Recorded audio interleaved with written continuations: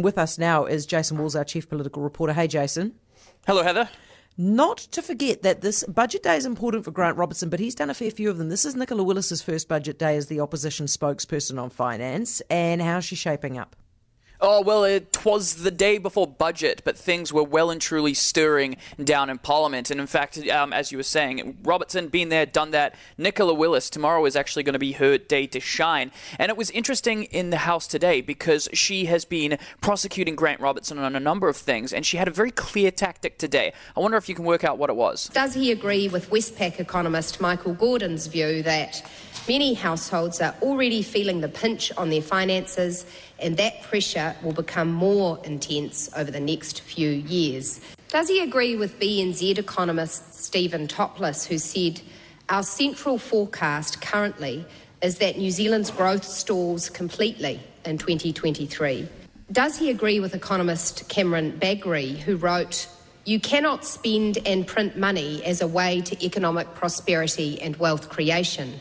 So Nicola Willis has basically found every economist under the sun that said something negative about the government, collated all of their comments and used that as an attack line in the House against Grant Robertson today. But Grant Robertson has dealt with a fair few amount of national finance spokesperson and was able to fire back pretty strongly. Speaker, on this side of the House, I will never have a regret about properly funding our health system so that New Zealanders have the health services they need and deserve wherever they live. I will never regret making sure that we reduce decades of inequities for Māori and Pacific health outcomes, and I will never regret coming to this House to make sure that the National Party never get their hands on the health system again.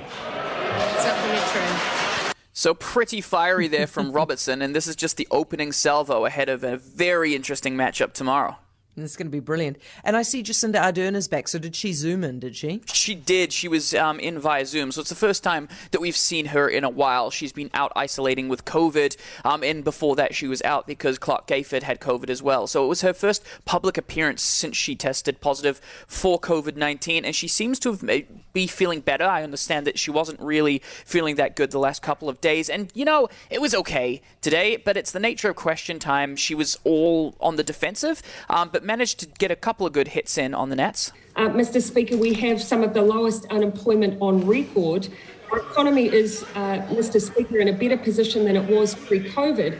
The only other point of comparison is, for instance, how this government has done compared to the government post the last economic crisis on the GFC. Then toe-to-toe, we have outperformed. And so that's been a line that she and her ministers have been using quite a lot, saying that basically this Labour government has handled this economic downturn better than the Nats under English and Key handled the GFC. So expect to hear more of that tomorrow in her speech. This business with the pre-departure testing and the hints that it's going to be scrapped, what's the latest here? When is it going to be scrapped? Well, that's the thing with politics is we don't really know. What we do know is that it is coming at some point soon. This whole thing came from a select committee this morning with Chris Hipkins, said the government would soon end pre-departure the regime. It's been in place for a number of months now, in fact, years. We don't know when at this stage, but he was giving a couple of hints when talking to journalists before going into the House today. What I've indicated is that it's something that we're looking very closely at. One of the challenges around pre-departure tests, of course, is we don't know how many people it's screened out because we don't know how many people didn't come because they got a positive pre-departure test. But now the on-arrival tests are actually the thing that we're getting much more useful information from. You'll see more information on timeframes for removal of the pre-departure test when we release the variant plan. And so when the variant plan is coming, we don't quite know, but it's a very strong hint. In fact, it's pretty much a confirmation that pre-departure tests are going bye-bye. Let's just get this clear. Okay, so was Chris Hipkins saying that pre-departure testing is wonderful because it might have screened a whole bunch of people out who would have brought COVID to the country? Yes, but we don't know how many people that is because they wouldn't have come. Let's just be clear about this. The country where more than 1 million people have had COVID.